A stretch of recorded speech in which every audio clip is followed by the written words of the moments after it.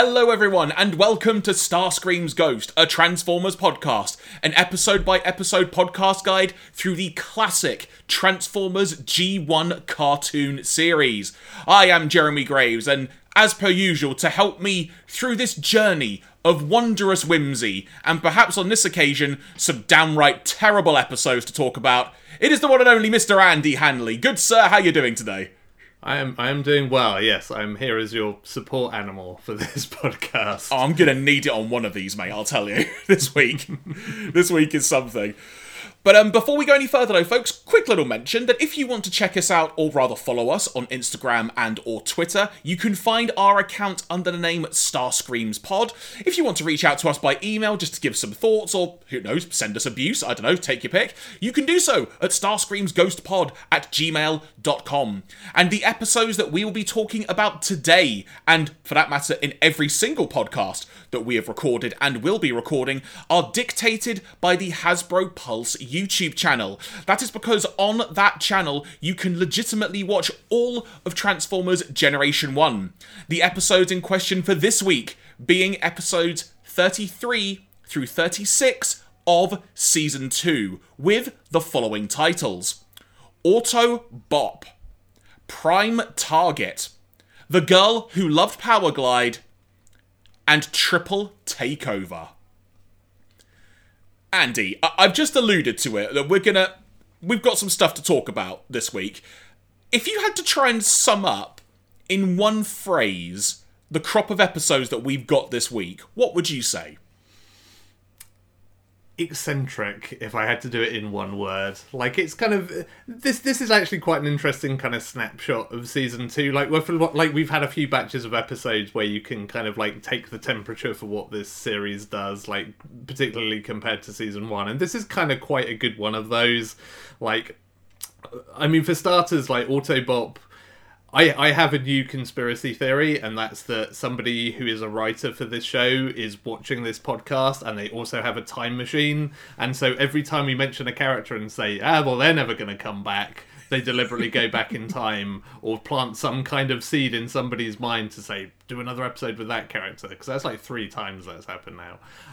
But there's that. Girl Who Loved Powerglide, I feel like I kind of owe that episode an apology. I feel like I've ragged on it multiple times in the lead up to this, but you know what? There is some stuff that is pretty good about that episode that we can get into. And then, yeah, there's 2 episodes of absolute kind of insanity in various degrees. Like, Prime Target is very much just goes full bonkers in a way that I kind of appreciate, to be fair, in much the same way as the King Arthur's Court episode. It's like, if you're going to go for it, then go for it. And then Triple Takeover, which I feel like this is our sort of one of our like podcast cliche phrases at this point of, this is a really good idea if only they'd executed it better, because it's a really great idea that I would love to see like explored in a more sort of serious and kind of like not self-contained way, but contained slightly differently, but it kind of goes in a different direction that is maybe not to its benefit, with some exceptions. Again, there are some things in there that really I kind of appreciated, but as a whole, not what I wanted that episode to do after what I saw it was doing. Yeah, that Triple Takeover episode, which we will get onto soon, everybody. My sort of anecdote, and this was harkening back to something that you've brought up on a previous podcast, is imagining like a drunk writer's room on a Friday, except this time they actually were a bit drunk. Because I feel that sums up the craziness that we have before our eyes when watching that. Yeah. It almost feels like it was kind of an idea that got thrown around like a few different people. It reminded me, and sometimes you find this with like various like cartoons and long running series where you have episodes that feel like those stories you wrote as a kid where you'd get to write a paragraph, then you'd cover it up and hand it over to the next person, and they'd have to write a paragraph of a story, and then you'd have like a great time at the end just seeing what like random stuff this story has ended up being, or like, you know, somebody just gets to see the final line of it or something. It kind of feels a bit like one of those, but it was, you know, written by professionals. But before we get to the first episode that we're going to talk about today, everybody, I feel it's time we do a little bit of continuity from how our last podcast ended, everyone. Now, Andy, I mentioned when we were talking about the episode The Gambler on the last podcast that it was actually the properly envisioned version of a story that actually first took place in the series Challenge of the GoBots, for the episode's name Game World, I think it was that we said on the podcast. I jokingly said, if you're going to watch it, we expect a full report on the next podcast. You actually went and watched it. So I'm now morbidly curious, I guess. How was it? I'll give you a couple of minutes to wax lyrical as you see fit, but how was that? And how is it now going to that after watching so much Transformers recently? Yeah, I mean, it was kind of interesting. Yeah, like I found myself at a loose end with 20 odd minutes to kill of an evening, and I was like, I wonder if this is on the internet anywhere. So, like, unlike these Transformers episodes, this is not officially available anywhere. It's not even on any of the kind of like normal video sites, basically. But such are the things I will do for this podcast. And so yeah, I checked out the Games World episode, and for starters, I've seen some GoBots before, and I remember it being pretty terrible animation-wise. This episode seemed reasonably well animated, like it was kind of better looking than I expected it to be, and actually quite well animated in places, it felt. But in terms of the episode itself, you can absolutely see why the writer was kind of like disappointed and wanted to write a proper version of his story, because it is very much like The Gambler, but imagine it with all of the interesting bits removed. Like, it's literally, all of the gambling is gone, for starters. Like, that was clearly, like, a no-go. And, any of the other machinations were kind of taken out of it. So it just ends up as kind of the, God, what are they? The Guardians, and I forget what the baddies and GoBots are called already again. But those guys, they basically, they all get kidnapped by a scientist who is not called Bosch, but it was something, I think it's like Bort or something. It was something quite close to Bosch, and they all just basically get kind of kidnapped and enslaved and made to have a fight. And it is really kind of dull, and again, much as this episode was okay in terms of animation, its actual like fight scenes weren't particularly great, so it didn't really have even that going for it. And yeah, it's just a super, like, margarine of that Gambler episode where they've just taken all the good stuff out of it, and it felt pretty flat in comparison. And it just felt like a very generic episode of that kind of cartoon. So yeah, it was absolutely sort of what I expected, of just like, yeah, what would the Gambler look like if you took all the bits that were interesting out of it? And it's like, yeah, it looks like that GoBots episode. Oh, well, there we go. Well, thank you for doing the hard work for us there, and having to suffer through GoBots. Yeah, like hopefully we don't come across any more tidbits of like other random cartoons that episodes were based off of, because then I mean, it's funny you mention that, because there might be a note or two I have to say tonight. Oh no, I've set a precedent now. Well, on that note, everybody, let's move on to our first episode of Transformers for the day. That being Season 2, Episode 33, Auto Bop.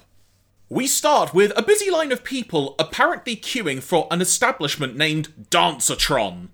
We see a couple of Youbs not being all that impressed by this, and immediately set up their own breakdancing performance and begin attracting the attention of said queue.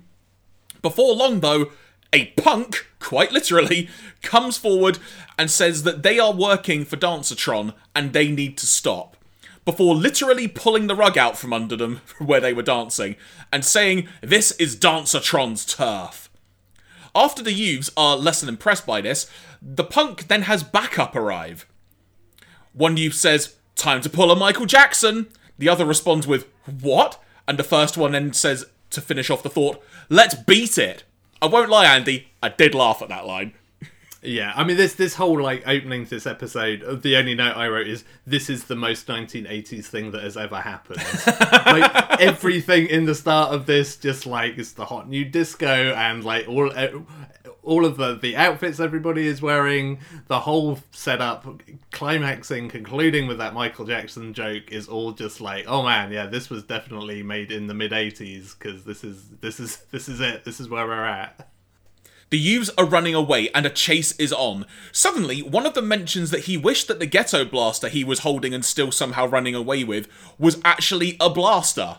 Or what was actually Blaster, I should say specifically. Because it turns out, Andy, as you were mentioning a few moments ago, it was Raoul from the previous Season 2 episode, Make Tracks. I like the fact he's back. I'm happy about this. Yeah. I mean, we talked about him at the time as a kind of this guy should be a recurring character because he's kind of useful. And so yeah, like I didn't really clock it until that point where it was made clear, and it's just like, oh man, this guy's back, great. Like I'm here for more Raoul. Like, well, welcome back to the fold. Also, we're pointing out that his two friends don't believe that he knows the Autobots, and I think one of them makes an offhanded comment of, "You know the Autobots like I know Prince." Yeah, again, very 80s reference, appreciated. Now, I'm going to make this note now, because I will be mentioning their names later. Raoul's friends, Andy, they have interesting names. Poplock and Rocksteady. I would not have guessed that. I mean, hey, if you're breakdancing, I mean, I'm assuming that those aren't like the names on their birth certificates, but who knows? I mean, it was the 80s, it was a different time. I mean, in the world of Ninja Turtles / Hero Turtles, if you were here in the UK, Rocksteady was one of the duo of Rocksteady and Bebop, but I can assure you, this wasn't that Rocksteady. No, I did have that. I did have that moment as well. I was just like, once again, Transformers did it first.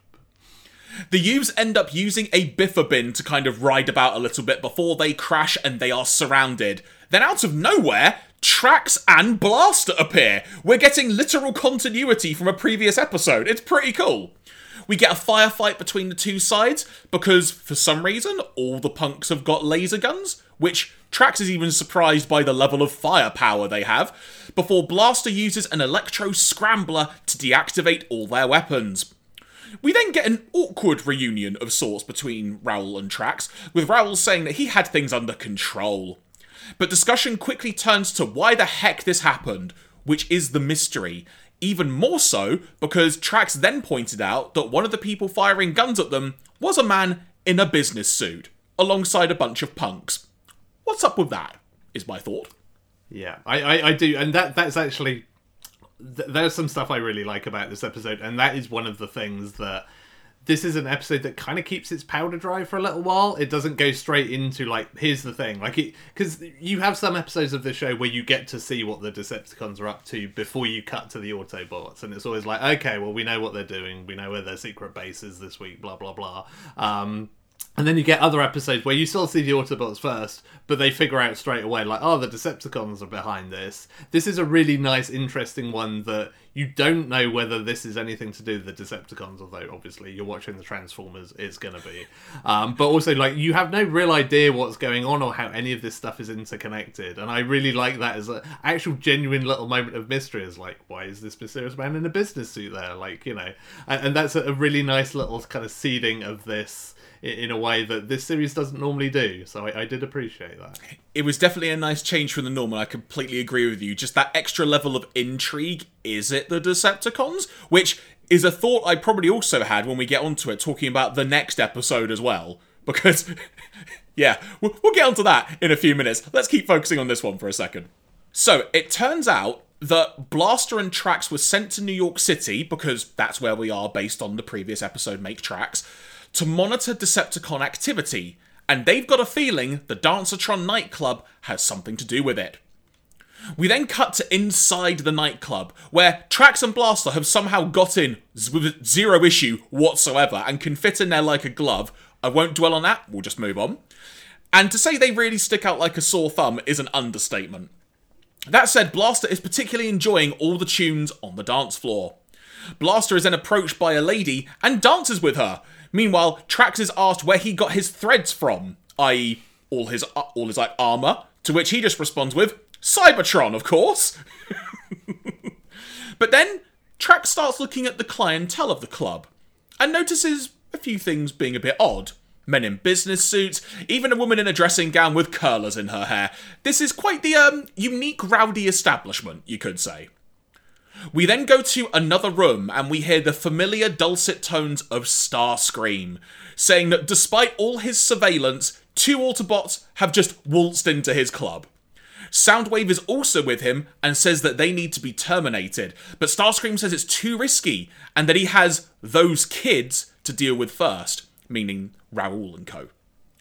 We then cut to a train that Raoul, Poplock, and Rocksteady are riding on, when the driver suddenly looks like he becomes possessed by something, and then just starts increasing speed something fierce, and the train is out of control with loads of people on board, including them. We then see Trax and Blaster discussing what they saw at the club while walking down a street, with the following dialogue exchange. "Didn't you spot anything unusual?" Blaster says. "A disco dolly dancing with a garbage man? A guy of the cover of GQ? You don't call that unusual?" says Trax. Blaster responds back with, "Hey, they like to let weirdos in. Gives the place some atmosphere." I appreciate this line of dialogue from Blaster. They then hear a commotion, and it's of course the out-of-control train. Trax utilises his ability to fly to get onto the train tracks, using a grapple hook to allow Blaster to climb aboard, and then when Trax transforms back into his primary robot mode, let's call it, he then tries to use his foot to be a brake of sorts to try and slow down the train. But ultimately, Blaster is able to stop the engine and notices that the control car has been sabotaged, and the driver of the train is gone. Trax is convinced the club has got something to do with this. Raoul and Trax then head back to the club damn my words tonight. Raoul and Trax head back to the club. Meanwhile, Blaster takes Poplock and Rocksteady to get some info from Teletran. Now, the final point before we discuss what we've seen, Andy, it's established at this point in the episode, it's around 1 a.m.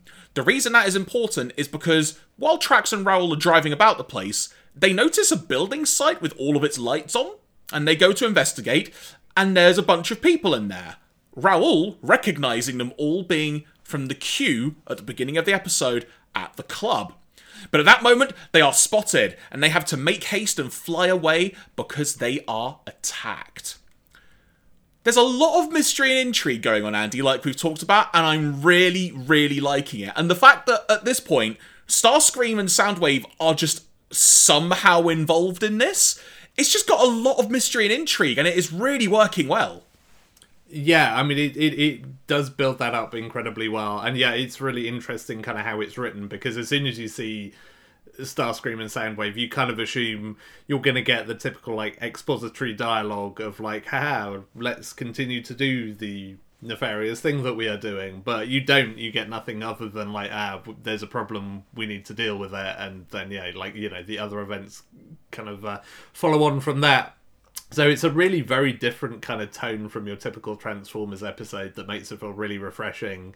And on top of that, like, I mean, I was really excited last podcast that I got to use the phrase in medias res. This week, words that I didn't think I'd be able to say on a Transformers podcast. The start of this episode feels really Lynchian. Like, it has a kind of David Lynch vibe to it, of just, like, all this weirdness going on in this city, in this case, that you can't put a finger on, but there are just a lot of things that are out of place, of just, like, you know, the whole thing at the disco of just these people who would not normally be interacting, dancing together, the whole thing with the train, just kind of everything suddenly goes crazy, and it has this real sort of interesting, like, weirdness to it as well, on top of that intrigue, that kind of makes it fascinating. And yeah, like, I was really into this as sort of a starting point for an episode, and, you know, it was kind of probably one of the closest I've been to, like, on the edge of my seat for an episode of this show, of just like, oh, like, what are we doing here? Like, what's going on? You start to get a feel for it by this point, but it's done a really good job of, like, putting the building blocks together for, like, what's actually happening here, and, like, what is the end goal. So yeah, like, kudos to this episode for doing something a bit different. Meanwhile, we see that Poplock and Rocksteady are seemingly hanging around outside the club. We're to assume at this point that Blaster's gone elsewhere, when they are offered and handed invitations by someone to gain entry inside. They see this as an opportunity to prove themselves to everyone and make for the club. But they don't see that they've been spotted by one of the punks from earlier, who we find out is in communication with Starscream, and he tells the punk to let them be because he has a use for the two youths. Inside the club, they head to the dance floor to become dancing detectives, as they phrase it. But the music is blaring, and we see them on the dance floor, but their movements start to become a bit stilted, let's say, until they just stop moving and then just walk away in a zombie-like state. Back with Blaster, we assume at Sparkplug's NYC garage from the Make Tracks episode, never expressly said at this point, Teletran has picked up ultrasound frequencies that could be used as hypnotic controls and suggests that Blaster use his sonic detectors to verify. Off to the club he goes. Trax and Raoul then arrive at the club. Trax literally just throws the bouncer out of the way when he's trying to get entry and calls him a creep in the process. Interesting choice of words. We'll move on. He immediately finds Poplock and Rocksteady and is shocked, quite rightly, to see them there. And they say to follow them, as they have found something. We get to the entrance of the video lounge, where Starscream is waiting to attack. Trax avoids the attack, but this gives Starscream and Soundwave combined to activate the ultrasound transmission, which immediately has all the club-goers trying to attack Trax. He's trying to avoid them for obvious reasons, but can't, and ultimately falls from a balcony in the club into the sound system below. Andy, a lot is going on here. The mystery and intrigue is still carrying on. I like the fact that they started kind of sprinkling in the details of the ultrasonic sounds, because it makes a lot more sense why they've got the club and the giant speaker system and why there are people just acting weirdly. It does make me wonder how they made that work from the perspective of the train driver, but inherently it does work as a concept. Yeah, well, yeah, I mean, I assume, like, the train driver was just, like, a previous denizen of said nightclub and has, you know... This almost feels like it's like Hypnochip 2.0, but with punks, basically. So that's my assumption, is that there's some kind of like control mechanism that works. Because I mean, you see, you know, other stuff that's beyond the confines of the actual nightclub. But yeah, it's still, you know, really strong how it builds that up, and even when you get to this point, like by this juncture, you kind of, you know what's going on, but there's still some missing pieces as to why. And you know, the only other unanswered question is, why does this disco only have one song? But you know, that's another problem entirely, I guess.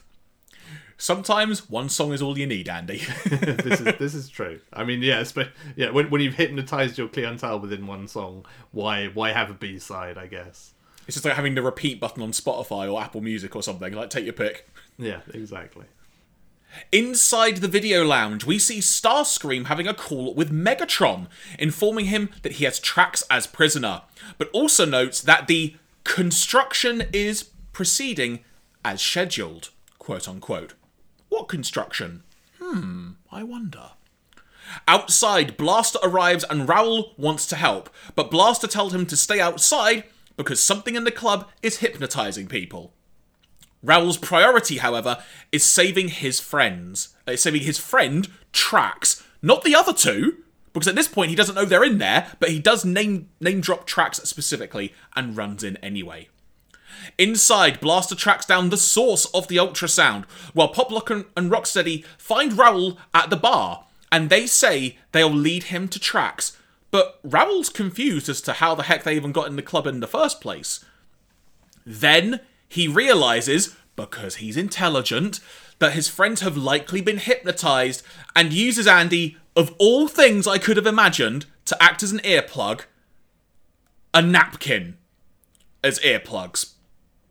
Now, I will say, Andy, speaking as someone who has gone to many concerts in many, many years, I can confirm that sometimes the right density of tissue paper can act as a good earplug if you need one. Yeah, I mean, I feel like Raoul is kind of becoming very much like the MacGyver of this series. Like, he always manages to rustle up some solution with whatever he has to hand. So again, doing good work in this show. You know, they really should hire him and fire Spike, probably. And just, you know, straight swap. But Poplock and Rocksteady notice that he has utilised the napkin. I never thought I'd say that as a phrase, but there you go. And begin chasing him.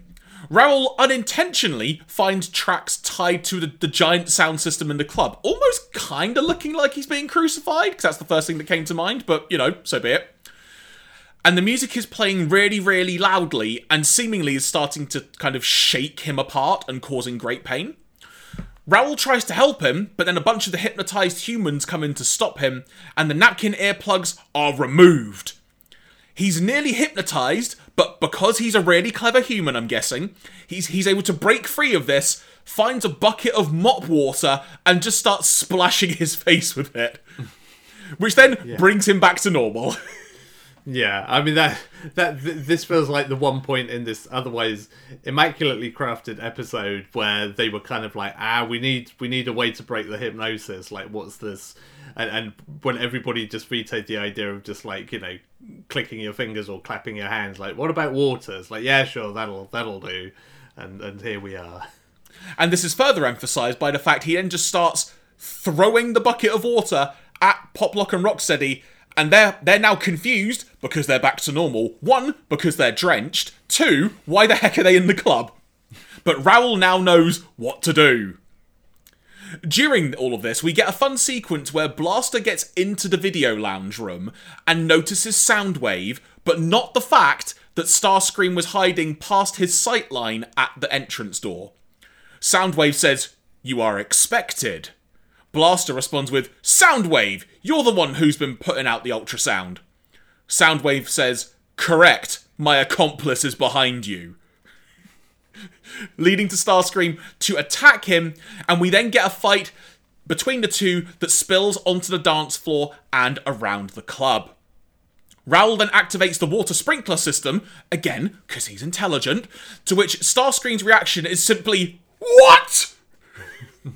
Trax is then freed thanks to some lockpicking skills by Raoul, and immediately tries to attack Starscream, who predictably runs away.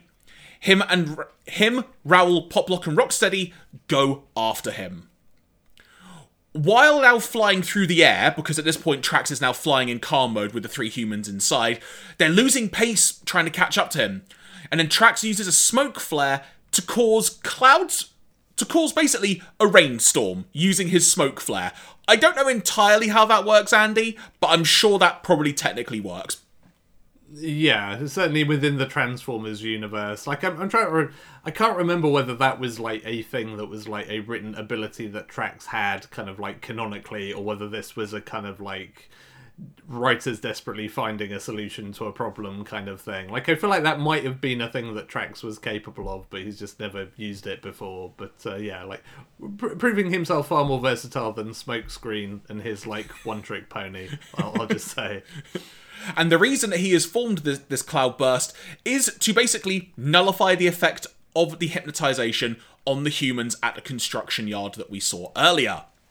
We then get a fun aerial sequence through various buildings on the building site and whatnot, which ultimately Starscream loses due to one of his wings hitting the stanchions of the construction site. Silly Starscream.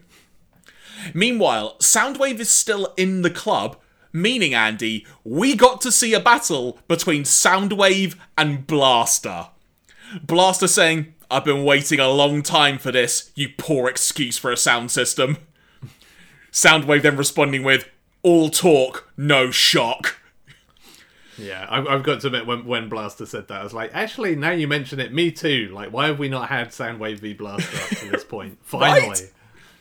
Now, the battle we get between these two is genuinely really unique, as they're trading Soundwave frequency blasts at each other and just launching one another into walls and tables and all sorts in the process. Soundwave is getting the upper hand, implying that by default Soundwave is actually stronger than Blaster. But Blaster is able to use part of the club's speaker system to amplify what he is firing out in terms of sound waves, and nearly brings the entire club down in the process of doing that, forcing Soundwave to retreat. I'm gonna be honest, Andy, I loved that fight so much, because it was something so different to what we have seen before, and it stood out really, really well.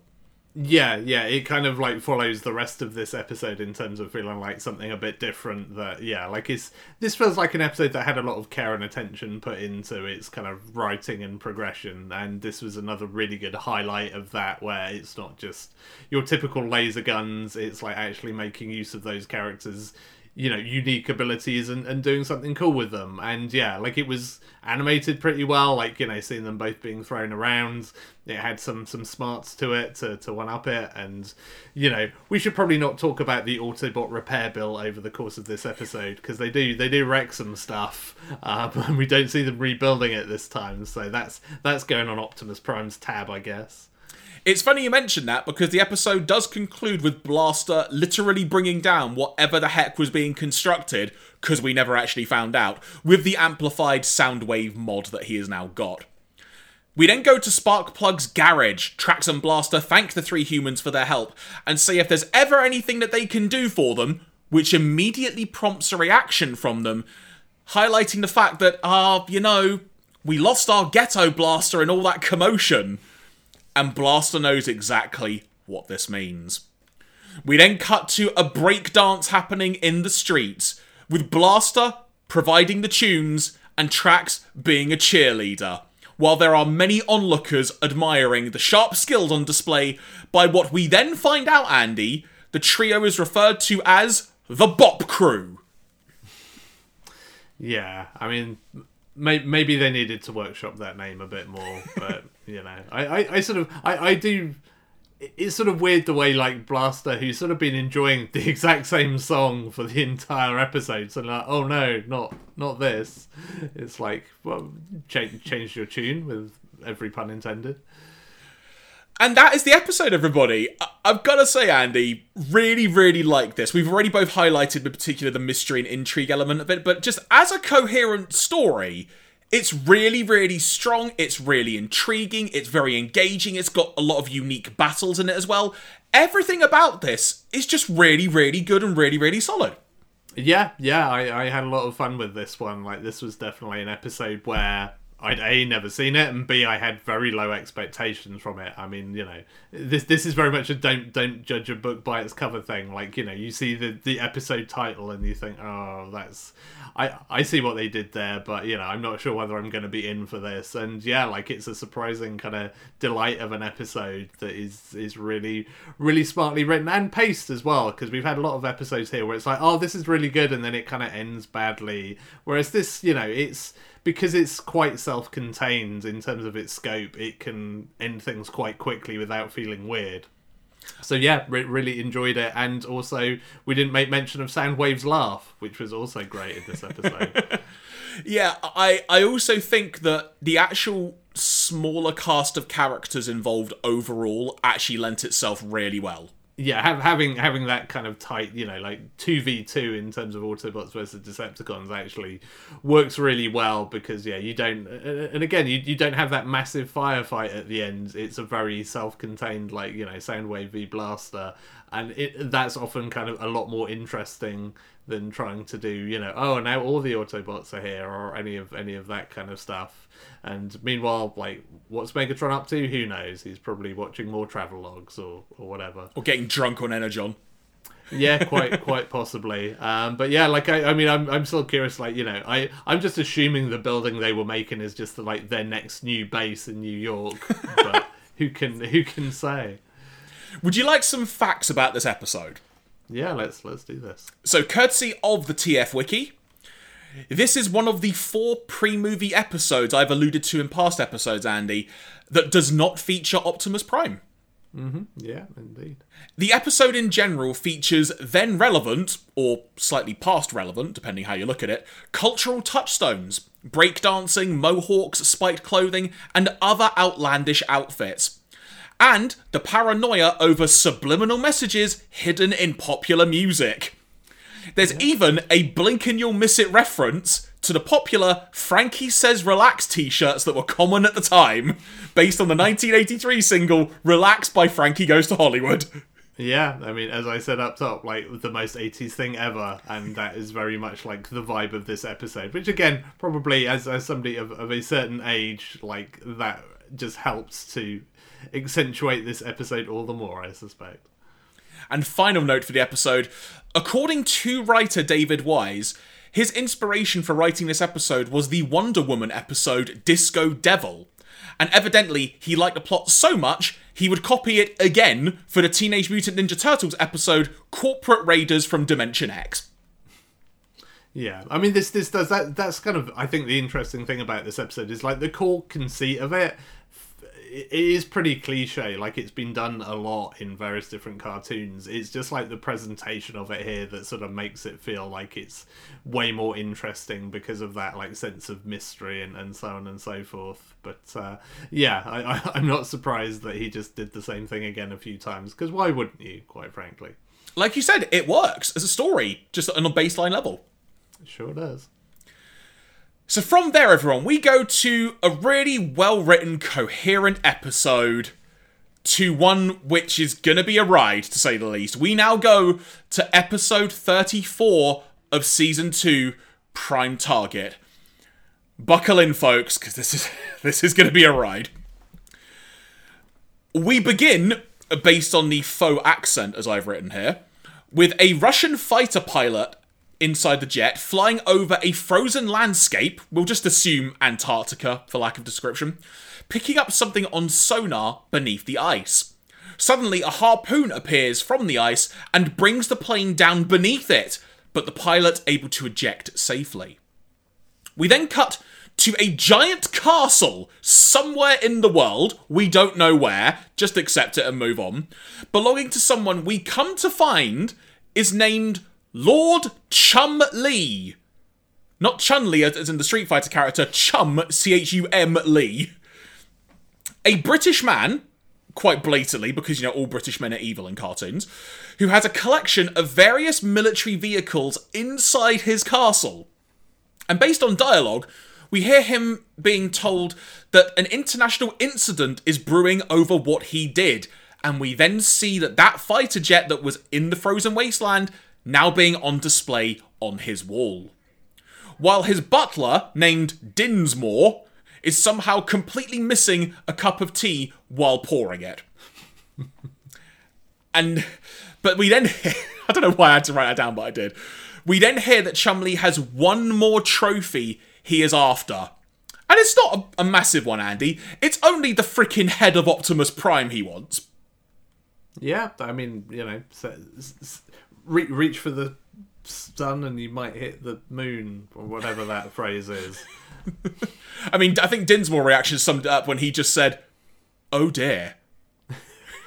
I mean, let's call this like it is right from the get-go. Like, Dinsmore is like the MVP of this episode because he's kind of amazing. It's just, I do love a kind of exasperated sidekick, and he's really good at it. Like, right from the get-go. I mean, there's a great line. I think it's like one of the first things he says, where it's like, he brings up something about the Boer War, and he's just like, "Yes, I was in it," which like immediately like age checks him as like 100 years old, and yeah, he still has to be a butler for this dude. But I like how his constant thing is just an exasperated like, "Do we have to do this? I'm really tired." And it's in 2022. I very much feel that energy, so I very much appreciate him as a character. We then cut to New York City. Yes, again, everyone, where Trax and Bumblebee are on a supply run at an appliance store. I'm just going to move on. But they see a news report on TV highlighting the tension between the Soviets and the US, following the apparent use of a submarine to steal a top-secret Russian jet fighter, quote-unquote, complete with footage of said jet on screen that has caused the Russian military to be on full alert status. Andy, I feel the need to point out something, and this is me looking far too much into this. If it's a top secret Russian jet fighter, why does a US news broadcast have footage of it? Well, yeah. I mean, I guess they were watching this episode of Transformers and they just happened to see the start of it. I see. I should have thought about that, yeah. Bumblebee suddenly sees Blitzwing and Astro Train just casually walking around a back alley, and the chase begins. We arrive at a dead end, and the Decepticons are about to be apprehended, but then they disappear, because they're holograms. Then Trax is incapacitated by a grapple hook of some kind and is dumped in the back of a bin lorry, it seems. And Bumblebee is apprehended before he tries to escape, while he is trying to escape, to get help. It's Dinsmore and Chumlee at work here. We then cut to the Autobots watching a soap opera of At the Kitchen Sinks, that's literally what it's called, on Teletran at HQ, that's interrupted by a special news bulletin, highlighting that an emergency meeting is being held by the UN in relation to the US-Russia tensions. Andy, the whole watching the soap opera thing, and when the news bulletin comes on, you just hear them go, "Aww." It is a wonderful little moment. Like, I do really genuinely enjoyed that as just the dumbest thing. And there is some ridiculous stuff that this episode does, and all of it kind of lands. Right from the get-go, I am quite on board with this whole like big game hunting but with robots thing. Like the series, and this I was gonna kind of like save this thought for the triple take episode, but this episode also kind of made me think about how, for all the dumb stuff that Transformers does, it also has some really pretty good comedy writing and timing to it. And I feel like the whole At the Kitchen Sinks moment is one of those, but like the triple take episode is where it really nails it in some places. But you know what? There's some good comedy writing in this series when it's not having like really goofy kind of one-liners and dumb stuff like that. Optimus Prime then arrives and has a feeling that everything that's happening is not the work of the Decepticons, but also notes that Trax and Bumblebee have not reported in. Jazz casually saying that, knowing Trax, he's hanging out at a body shop or a car wash or something. Prime, Grapple, Jazz and Blaster 2 all roll out to go find them. Jazz isn't having much luck, but then randomly finds a car wash he's never seen before and a taxi forces him inside. when you say it out loud like that, it seems so much more stupid than when you see it on the screen. Because it's like, yeah, okay, that's what happened. And then, yeah, you actually think about it, but it's like, yeah, this is so dumb. It's, of course, a trap set by Chumlee and Dinsmore. Chumlee makes it clear the hunt has just begun. And we then see Beachcomber literally getting captured by a toll booth. Yeah. Grapple is captured by a cage at a building site. Blaster is captured by a giant hand from a hand lotion billboard that literally reaches down to grab him. Inferno then dashes into a burning building to save a human that turns out to be fake and is captured. Mm-hmm. And let's just to rewind slightly, let's not forget the hand lotion is called Creamy Cream. Which is just like, again, I mean, we talk about those Friday afternoon writers' room moments. I'm calling that one out as like, what do we call, like, we've got to have a name for this hand lotion. Like, I'll just call it Creamy Cream. I don't care. I'm off down the pub. Now, during all of this, we somehow hear some dialogue alluding to the fact that Chumlee has studied the behaviour of humans and animals from various locations and tribes across the world. Hence, how he came up with his plans of capturing the Autobots. I mean, who are we to question? Like, he has been immensely successful in his endeavours, so... With most of the Autobots now captured, Prime issues a command to return to HQ immediately, which is a good thing because at that moment we see other Autobots, managing to evade capture without even knowing it. At HQ, Prime is assessing the situation when Andy's favourite Autobot Cosmos suddenly broadcasts a message on an emergency frequency. Quote unquote, "Optimus, I've spotted something most disturbing!" And then shows a video of each captured Autobot in quite a predicament, let's say. Beachcomber is on the car equivalent of a horizontal hamster wheel, having to jump and dodge beds of spikes at random intervals. Grapple is restrained and having to hold up a heavy boulder without dropping it on himself. And Bumblebee is stuck on a table where there are giant swinging sickles trying to hit him, but he's having to transform back and forth again and again to avoid each sickle. Yeah. See, I do want to say, like, we've talked a lot across the course of this podcast about things Transformers did first. Like, last episode we realized that or maybe it's the episode before that, we realized they invented Toy Story, and this week we find out that the origin of Saw was actually a Transformers episode. So, you know, that we're just racking up the fact that actually everything started out as Transformers. Like, I think its cultural importance should not be understated at this point.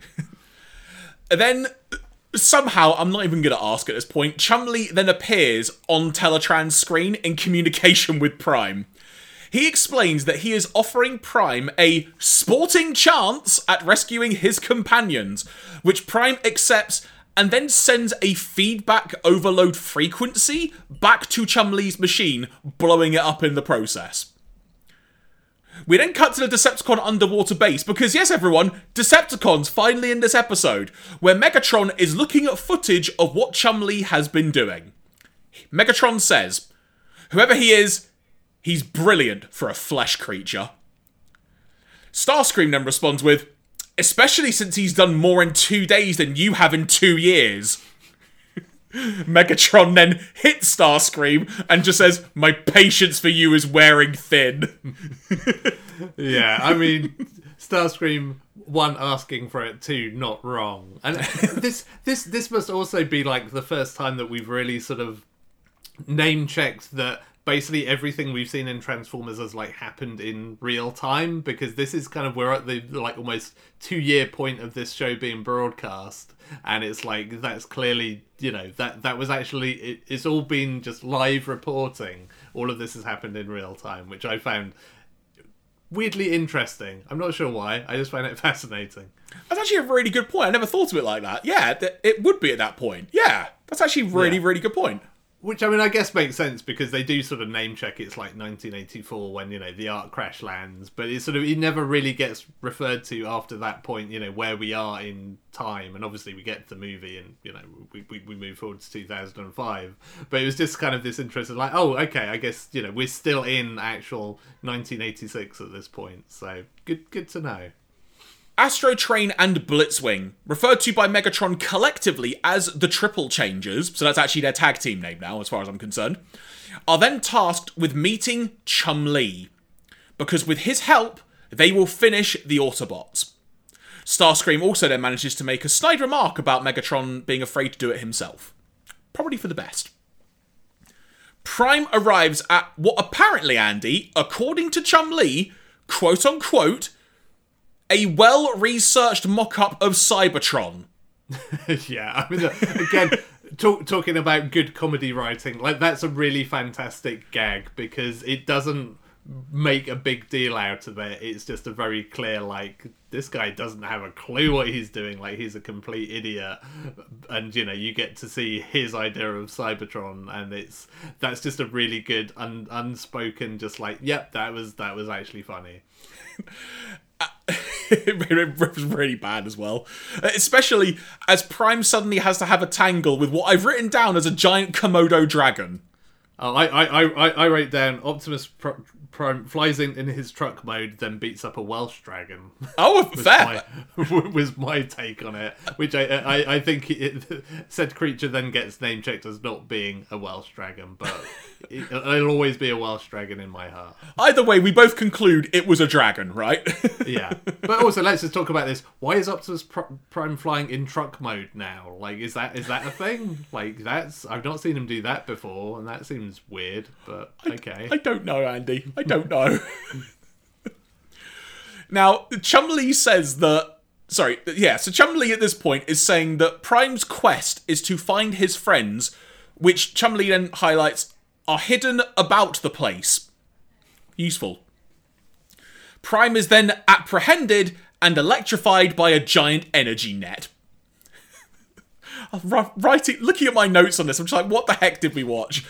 Prime is able to overload this energy net with the help of a metal chain somehow tangling by a nearby overhead power line. Chumley is very happy with the performance of his target. Then the Triple Changers arrive and proceed to follow Prime quietly and out of sight, even though one of them stumbles and makes a racket.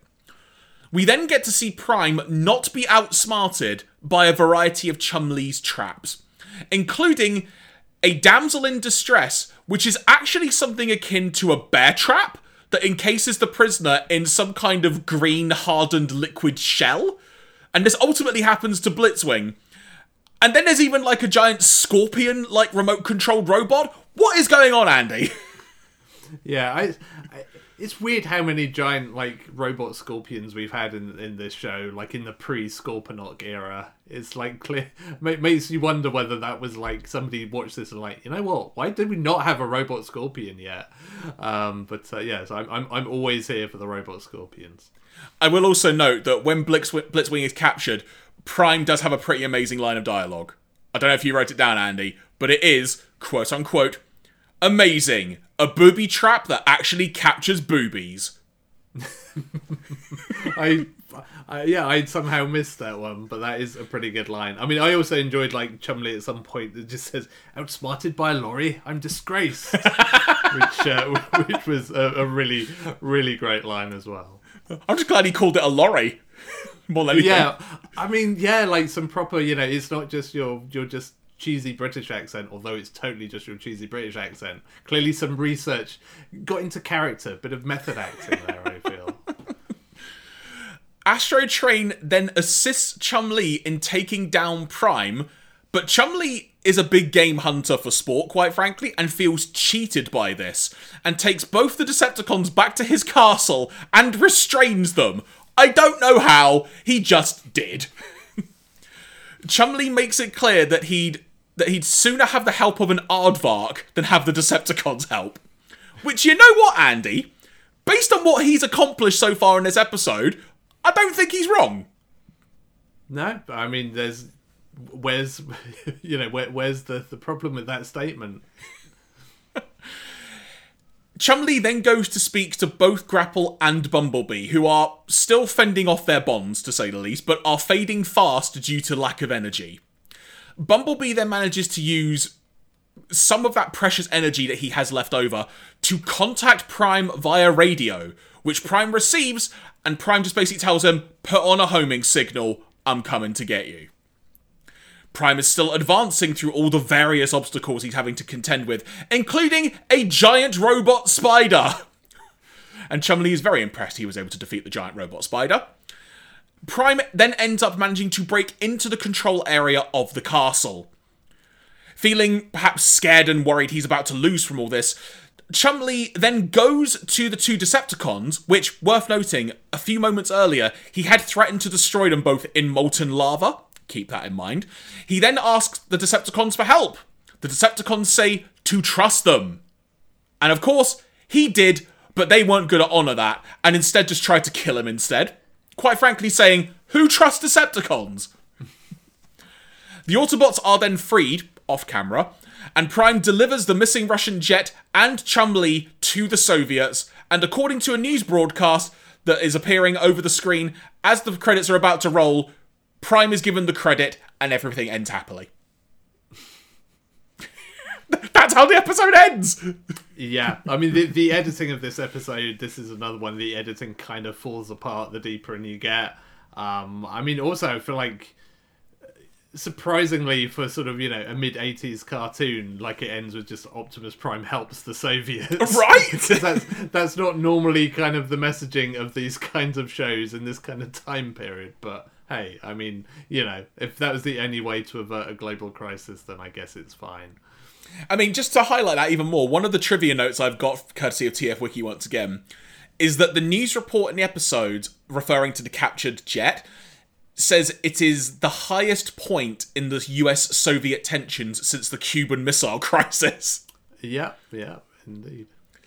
Also, a random note, which I kind of enjoyed, and this also perhaps lends itself a bit more to who was doing the voicing and stuff. Grapple's voice in this episode is much higher and more nasally than usual, presumably in an attempt by Peter Renaday, the voice actor, to distinguish him from Lord Chumlee, because he is also the voice of Grapple. Yeah, I was trying to figure that out because Grapple doesn't have a lot to say in this, but I was like, that's not how Grapple sounds. I remember what he spoke like, and yeah, I guess that makes sense. It would. I mean, given all the other continuity errors in that show, I don't know why that was the hill they chose to die on, but I appreciate that. Overall, Andy, this is quite an episode. It is because of how absurd it is, but because of somehow it pays it off. It is actually randomly good fun to watch, but my word, was this a trip. It's by no means good, I'm going to say that, but it somehow just about holds it together through all the incredible moments it has. Yeah, I mean, it's mad as a box of frogs, but it has the energy to kind of get away with it. I mean, I feel like when you get to sort of like the final sort of showdown between Prime and Chumley, that's the point where it sort of falls apart a bit. But like I say, I like the kind of the twist of like big game hunter but with robots. Like that all works pretty well. I almost wish it had just stuck with that a bit longer and kind of had him just collecting even more Transformers in ridiculous ways, and then, you know, having a final showdown with Prime and Megatron joining forces or something at the end because everybody else has been kidnapped because they're all idiots apparently.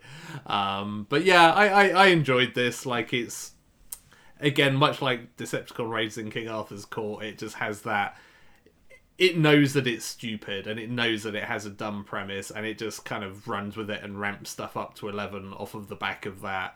And I think that's kind of the best way for these sort of episodes to go. So yeah, I had some fun times with it. It was an entertaining episode, but yeah, not necessarily a good one in any kind of critical sense. Well, Andy, the next episode we are talking about today is episode 35 of season 2, The Girl Who Loved Powerglide. I think before we get going on this, because you've referenced this a few times throughout the course of the podcast and even at the top of the show, you are very familiar with this episode. So just to kind of set the scene, from your perspective, what is your history with this episode once again? Yeah, so I mean, my history with this episode is, I mean, ironically, I'm not all that massively familiar with it. It's just that this is one of the episodes that I outright owned on VHS, because it was like the second episode on my Call of the Primitives VHS, which like that was the part of the tape that was well worn, because that episode is amazing. And I always kind of like Girl Who Loved Powerglide was like the sort of, you know, the lesser brother of that episode, where I'd watch Call of the Primitives and be like, oh, do I want to watch this other one? And occasionally I would, but it was never all that high in my kind of in my estimation. So it was really interesting coming back to this episode with a kind of like world weary cynicism of just like, yeah, this wasn't a great episode, and I think I've been a bit harsh to it, as it turns out. Well, on that note then, let's begin. We start at a building in New York City, not too dissimilar, as I've written down here, to how Avengers Tower looks in the MCU films, but that's a debate for another day, where a birthday party is occurring for the lady chairman of Hybrid Technologies Corporation, which you'll probably hear me referred to as like high tech or something along those lines throughout the rest of the episode. The chairman's name is Astoria Carlton Ritz. Yeah, which, I mean, again, some Friday night writing going on there of just like, what do we call this technology magnate lady? And it's like, oh, I don't know, just name her after a hotel or something. Or like, two, as it turns out. Yeah, what about all the hotels, James? Now, I mean, at least this wasn't set in the UK, where she'd be like Travelodge Premier Inn. You know, I don't know. I've run out of hotel names, like Easy Hotel. Hotel Ibis. Ibis Travelodge Premier Inn or something. Yeah. That caught me off guard, sorry.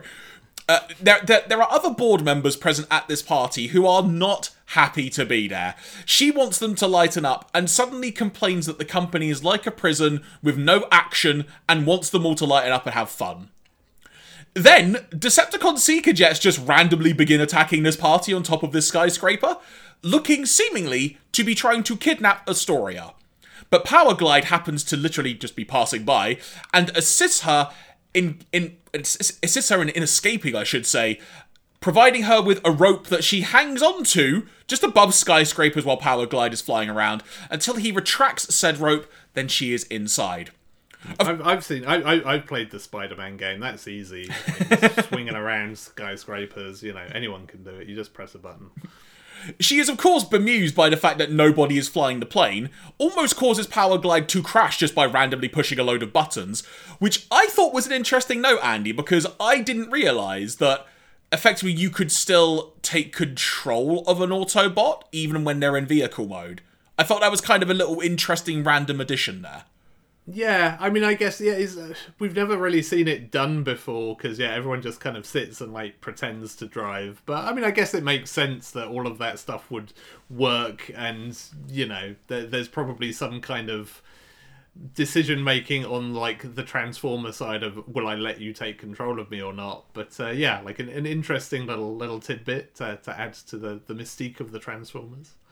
The Seeker Jets are able to catch up with Powerglide and Astoria, but they manage to avoid the Seekers by a very, very clever tactic, Andy. Simply just hiding under a motorway overpass. Basic, but it works. With them having landed safely, she's completely infatuated with Powerglide, trying to jump into his arms, except he literally just throws her away back onto the concrete. Upon some questioning from Powerglide, we hear that she actually inherited the company from her late father. Despite her just wanting to fly some more, Powerglide wants to know what the Decepticons are after. This is when we cut back to Sparkplug's garage, with Prime on a call, saying, according to this data, which I'm guessing that means, Andy, that they hacked the company. I don't know, I'm just saying.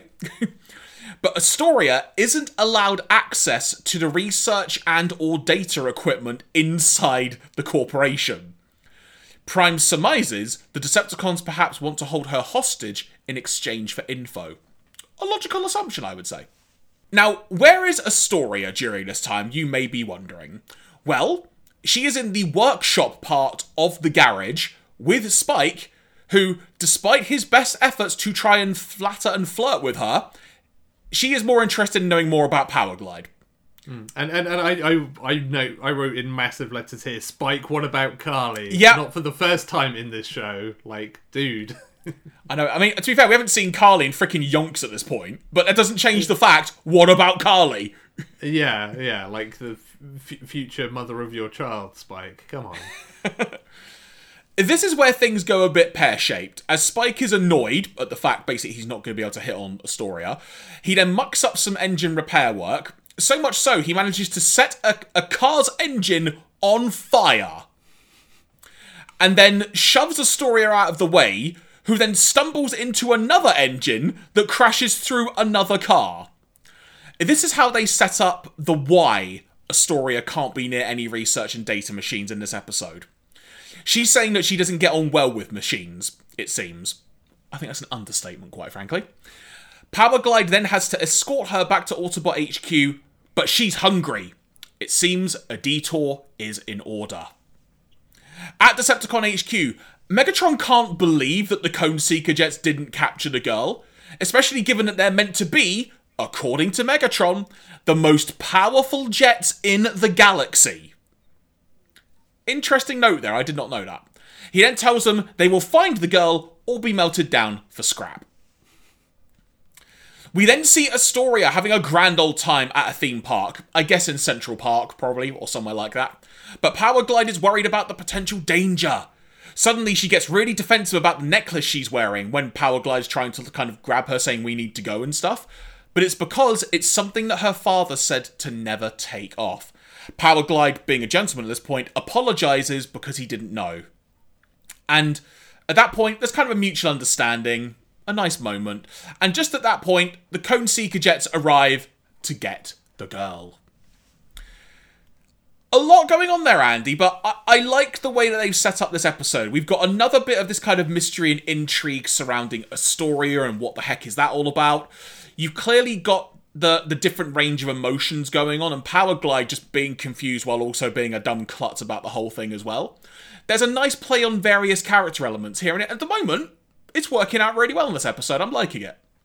Yeah, I mean, this is one of the interesting things I think about, like, kid brain me versus still kid brain but older me, of like rewatching this episode, because my memories of this episode were mostly like one, Carly being whiny, and two, the kind of like she's just like blows up technology, feeling like a really dumb kind of plot point. And those and C, I guess Powerglide maybe. I don't think I minded Powerglide as a kid, to be fair. But yeah, coming into this episode fresh, first things first, the animation quality on this episode is really, really good. It's super top notch.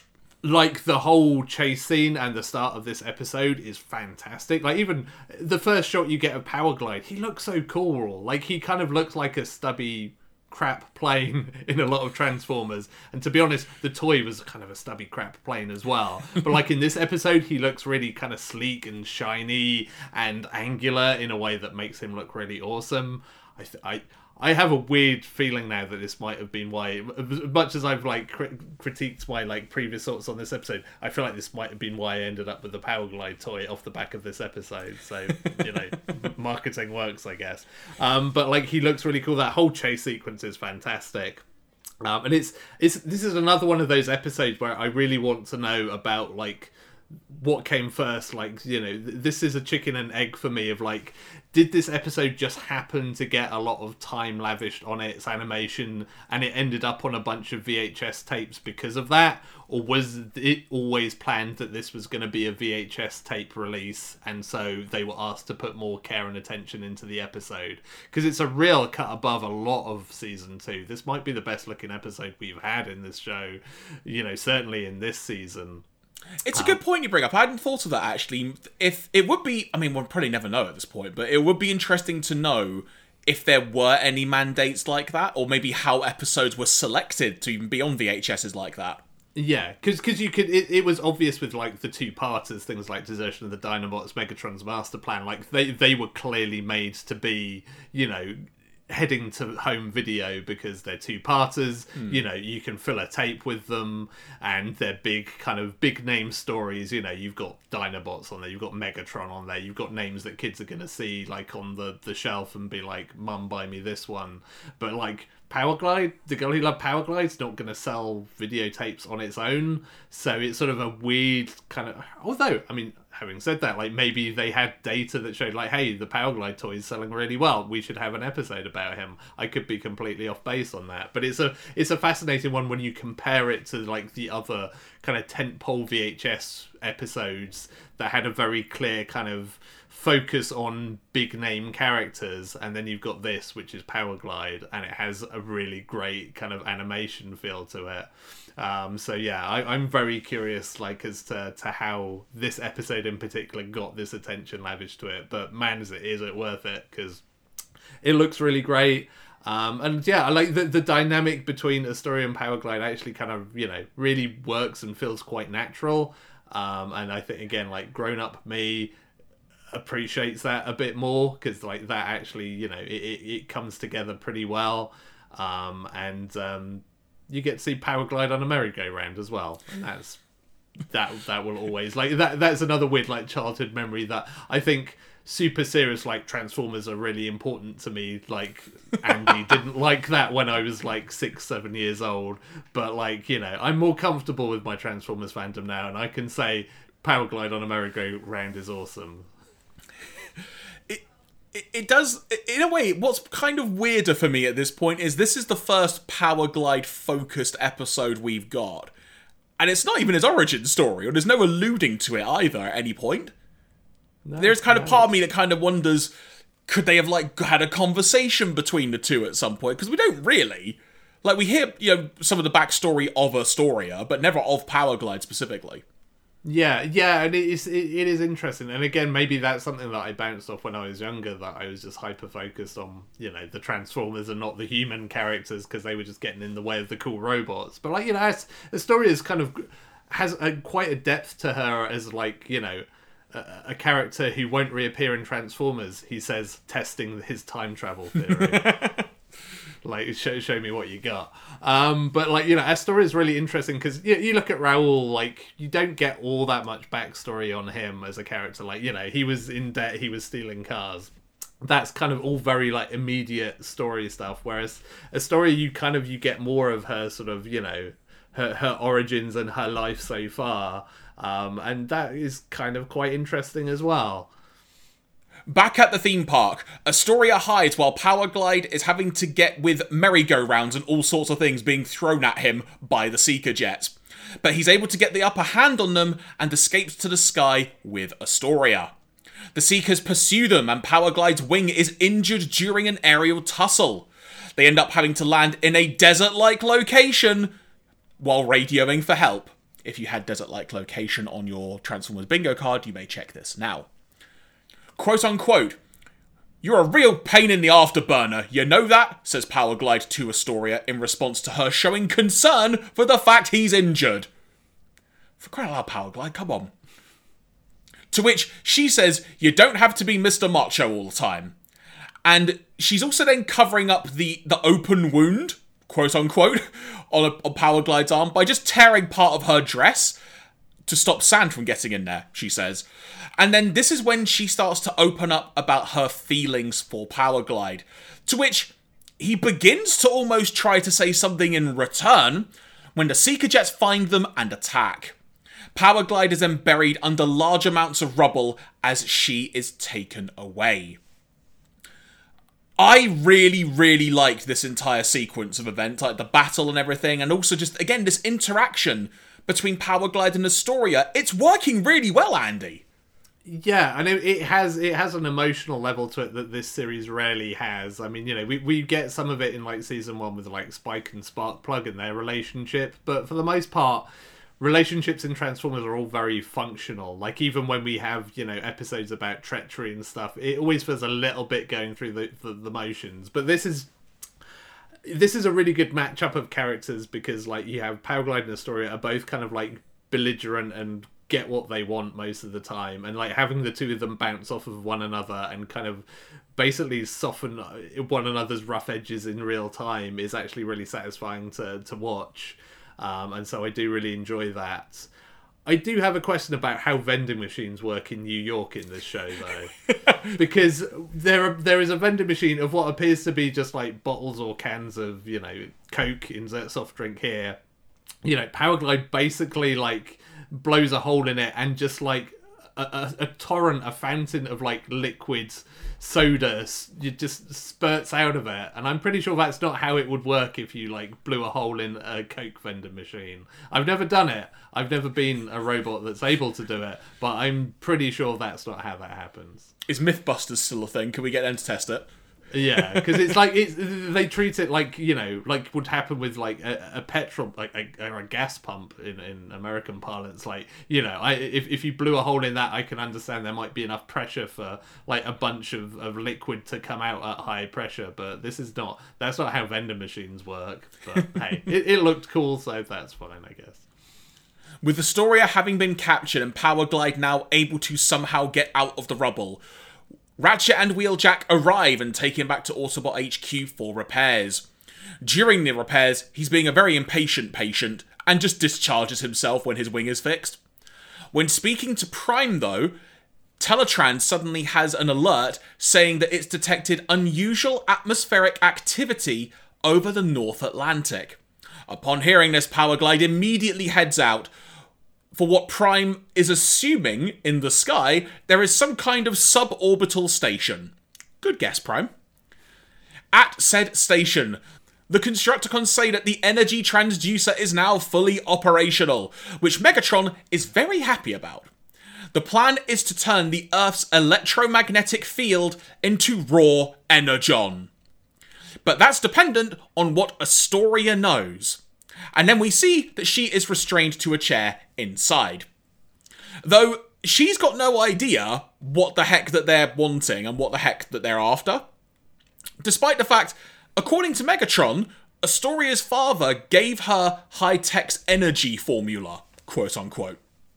Megatron is beside himself at the fact that Astoria just won't tell him anything, and she's having some great little back and forth comments as well, kind of just going, "What is your problem?" Like, I don't know, and some great comeback, like one-line comebacks as well.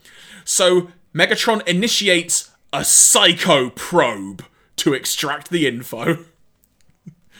Andy, how do you rate the name of Psycho Probe in the list of Decepticon weapons? I mean, it does exactly what it says on the tin, so you know it's very decidedly functional, or it would be if they weren't using it on Astoria, as it turns out.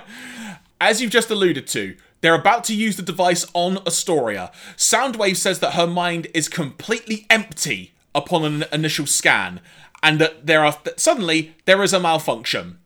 Now, the whole joke, of Astoria and machines not getting along is brought up by her now as well, so she's adding insult to injury. During this time, we see Powerglide approaching the space station, suborbital station, but there are kind of like electromagnetic waves being produced, pushing him to his limit. Luckily for him, the Psycho probe that they're trying to use on Astoria is constantly malfunctioning. And after trying to do a few workarounds, invoking Soundwave and Rumble simply holding the cables in place on Astoria's face is instigated. This is when Megatron makes it known that the Psycho probe will shoot 90,000 volts of energy through her brain. Which, even at that point, Soundwave and Rumble have a moment of, wait, what? There's some more wonderful back talk from Astoria when this machine is still not working, and when they activate it, the volts don't go through her, the volts go through Soundwave and Rumble. Now, suddenly, Andy, we get a Decepticon equivalent of Teletran? I guess, picking up Powerglide on sensors, which sees them leave, giving Astoria the chance to escape. Gonna pause there for a sec, because I want to make mention, you've been talking about, like, the animation quality of this episode.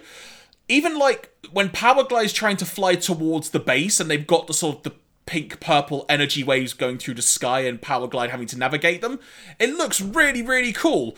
Even when they get to the point of activating this machine that keeps malfunctioning on Astoria, when they initially try to use it, like, there's like a giant pink energy wave around her, and it looks really freaking, like, just demented and scary, quite frankly. Yeah, and that's the thing, like, you know, when we had that really cool chase sequence early on in this episode, I was kind of like, yeah, okay, you probably, like, burned all of your time on that, and the rest of this is gonna, you know, be, like, average at best. But it really keeps up the animation quality, and, you know, even beyond, like, the visual flourishes, like, everything stays on model, you know, pretty much the entire time. You know, every scene looks good in this episode. And again, like, even where we've had, you know, the bit in the desert, you know, bandaging Powerglide's arm, like, all of that stuff was really well kind of observed and realized. Like, and I think it's also an episode, because it's quite human focused.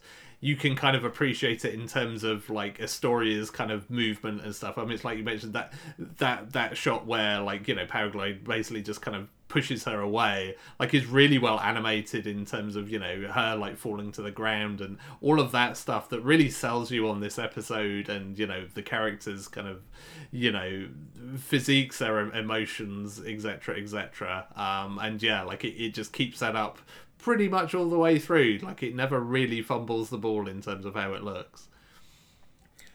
Megatron is now reveling at the fact that Powerglide won't be able to get past the energy storm, as he calls it, that the station is emitting. But Astoria decided she has to sacrifice her necklace to be able to break the entire station. Which she just casually mentions while having a monologue to herself, that the energy formula is inside her necklace. Plot twist. Who could have seen this coming? Into the source of the energy storm it goes, and it breaks the station. It does it pretty damn well as well, allowing Powerglide to save her as the station is falling from the sky. We then get a traditional Decepticon escape, and then Powerglide and Astoria go inside, as she won't take a parachute of some kind that Powerglide has tried to give her to be able to fly down to safety. Powerglide is trying to fix the space station just by, like, hitting some buttons on the console, but Astoria is next to her. What have we come to realise during this episode, folks? That if Astoria is near a machine, it won't work.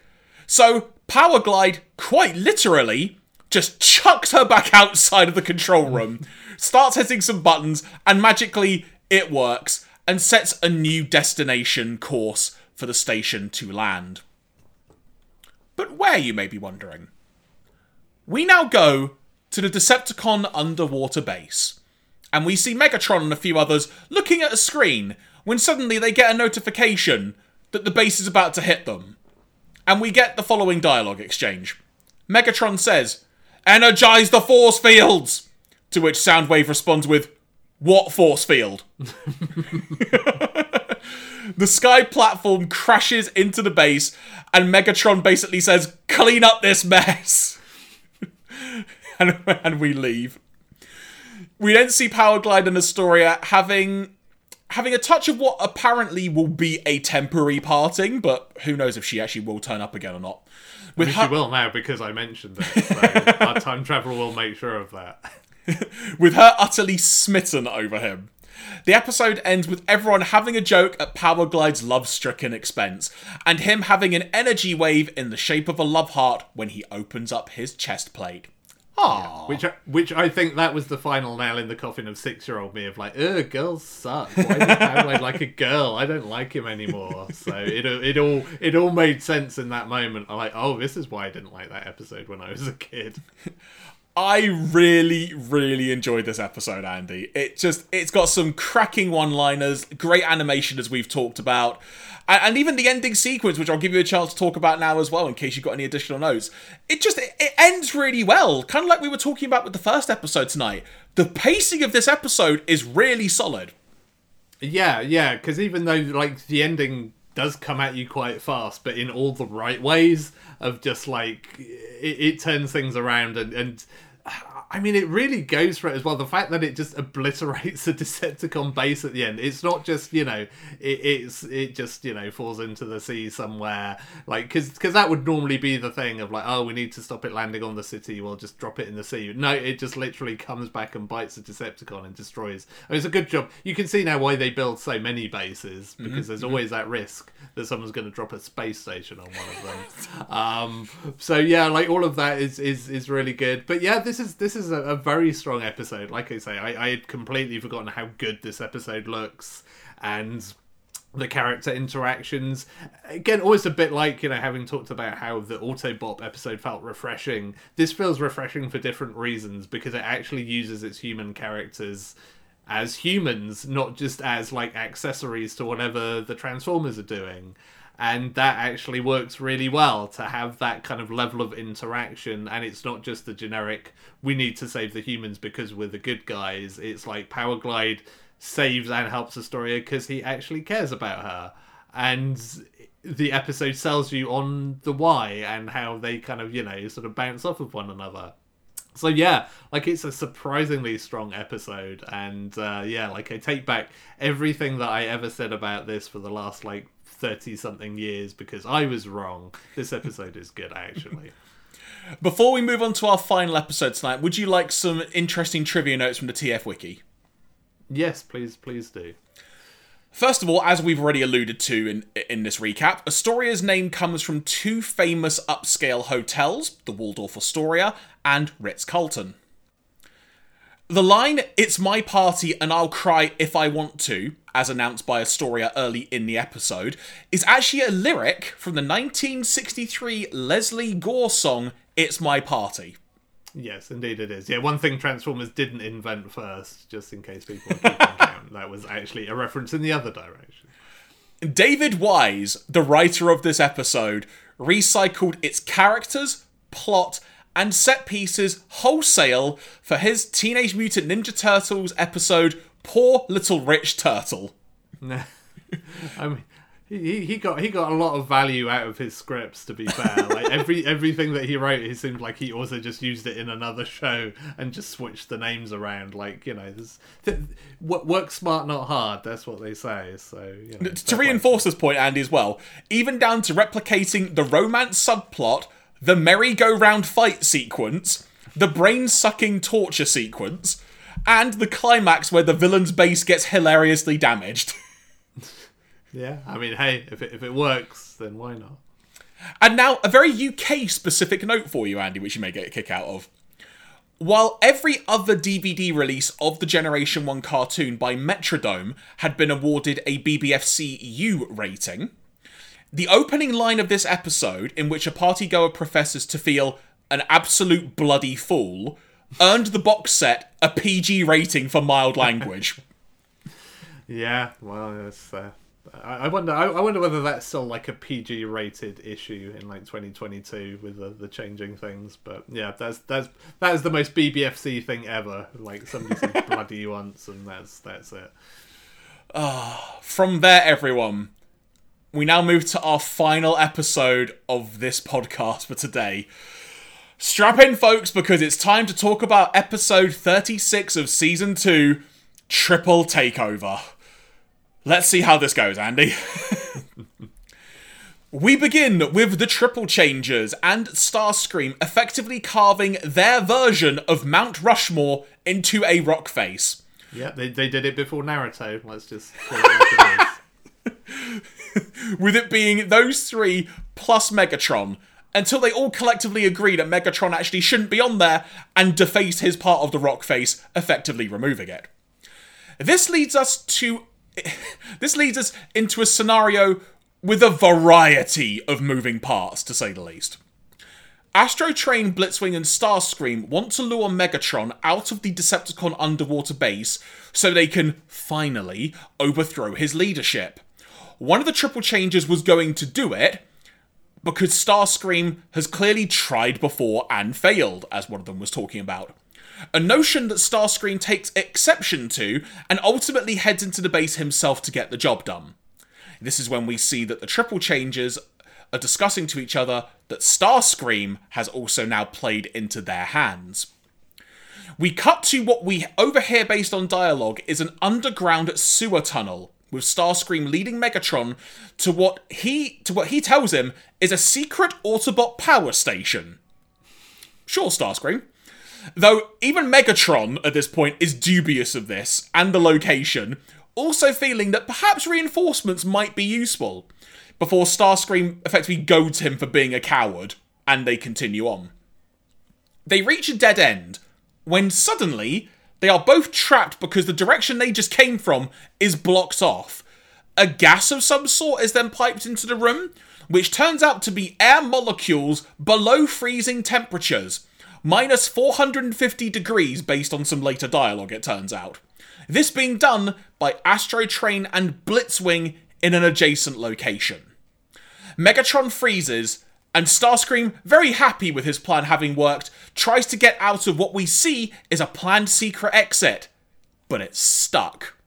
The Triple Changers plan has worked, with both Megatron and Starscream seemingly now frozen and completely out of commission.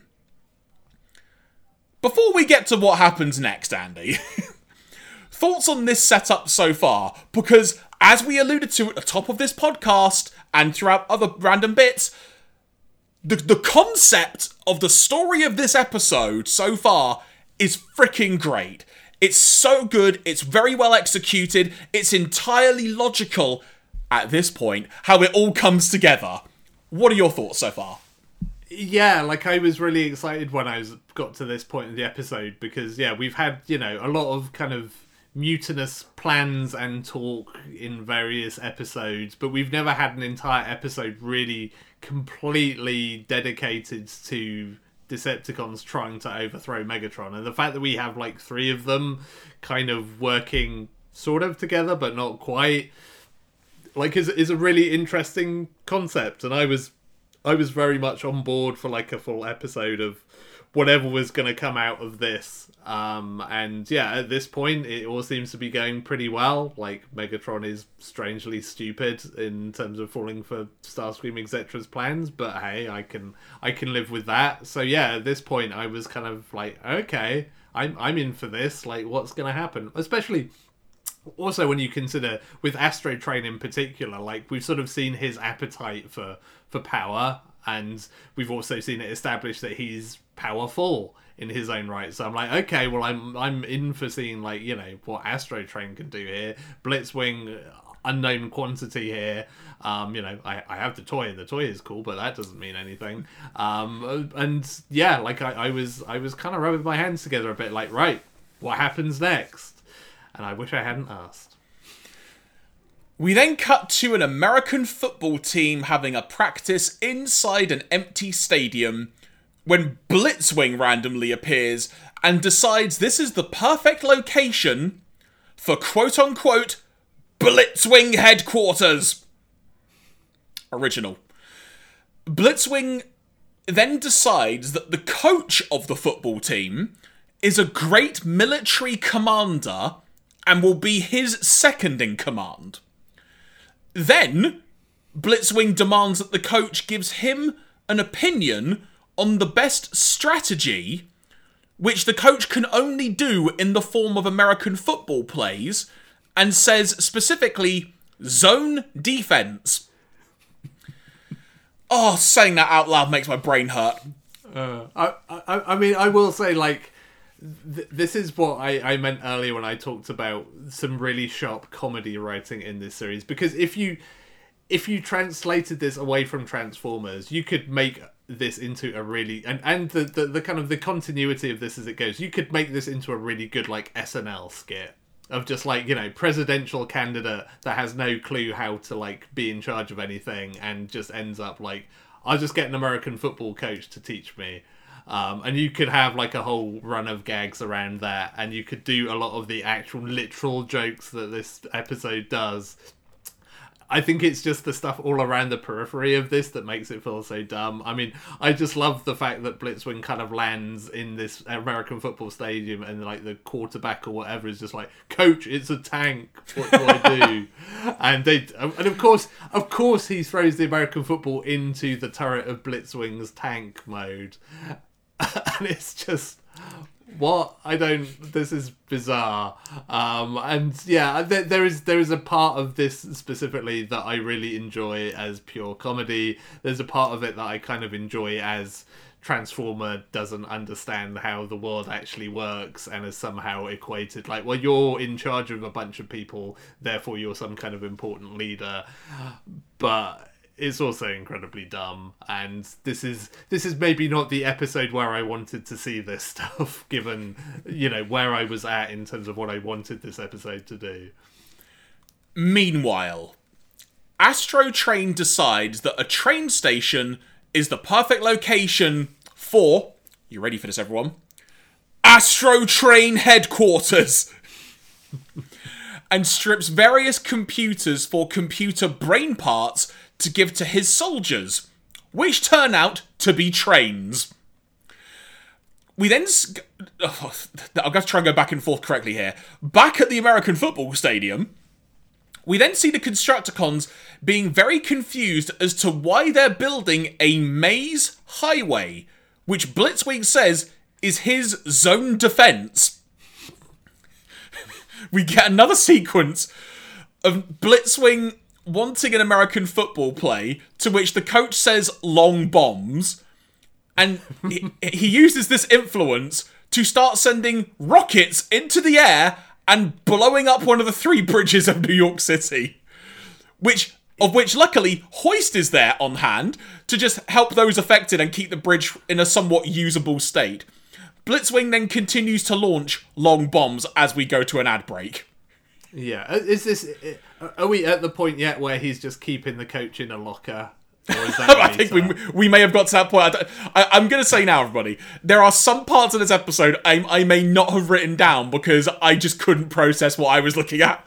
Yeah, because when I talk about the great comedy of this episode, my favourite part of this entire episode is where Blitzwing wants some more advice. He just opens up a locker, reaches it into it, pulls out the coach, gets some words of wisdom from him, then says, "Stay here at your desk," and throws him back in the locker. And it's just beautiful. Like, that is a fantastic piece of, like, comedy writing and timing, which again could be an SNL skit. It's just all the other nonsense around these maze roads and the Constructicons seemingly not really questioning any of what's going on and just being like, okay, I guess we'll just do this, and everything else is kind of a mess.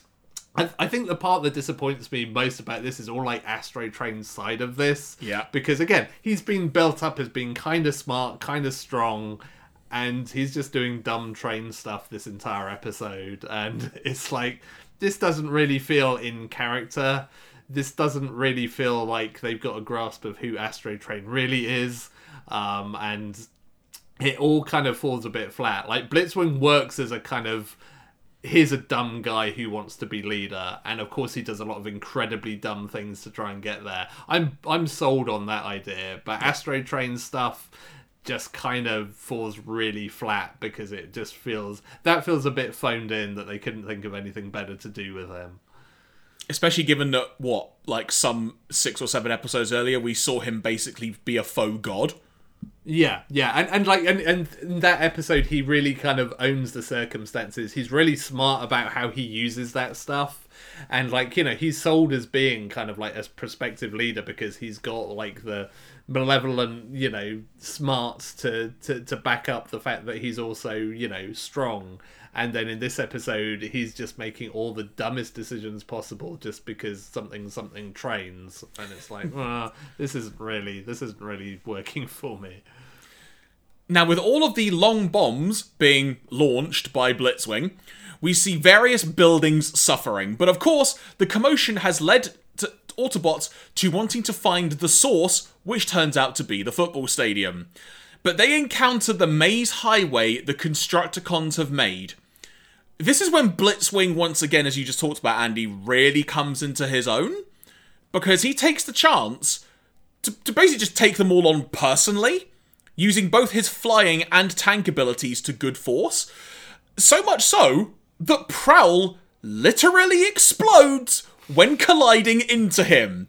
And then literally, and I mean literally, flattens and decimates other Autobots he is fighting. I'm sure we just saw Transformers get killed, Andy. Yeah, there's maybe there was some warming up for the movie at this point of like, let's just test the water. Let's see how the kids feel about this. But yeah, it's a lot, and it's the whole Maze Road thing. I don't know whether that's an amazing thing that this episode does or a terrible thing. I genuinely did you intend that? What you just said? I didn't, but I'll run with that and say that I did. But I can't decide how I feel about it, because I think literally shot by shot as this like bit progressed, I was like, this is so stupid. Oh, maybe this is kind of great. No, this is stupid. Oh, but that was kind of cool. Oh, I don't know. So I'm very much on the fence as to how I feel about the maze roads. I did like the aftermath, though, because at this point, this is a recurring theme from the episode, which I've not written down each time, but every time Blitzwing essentially scores a win, or like a point, if you're like talking in American football rules, he basically just starts updating the scoreboard to reflect the fact he's scored points. And by the end of the episode, he's got like 1,500 points or something stupid. It's ludicrous. Yeah. I mean, that is a particularly dumb thing in this episode. Meanwhile, Astro Train's trains now have brains. And I can't believe I just said that. And are scavenging around in tunnels to try and harness various types of electricity, water, and other power, just to try and convert them to energon. But they're not very effective at it, because they're just trains. I mean, that just sums up this episode in a sentence, basically. Powerglide then flies over the stadium and helps Smokescreen and Hoist to guide them through the maze. They end up finding Scrapper sitting on a literal throne of Autobot corpses. But Blitzwing enters the fray and wants to score more points, and so he just offs the Autobots, basically, and then he ends up finding Scrapper as well. Astro Train then has lots of energon, but he stumbled into a problem where all of his trains inside a tunnel have somehow derailed on top of each other.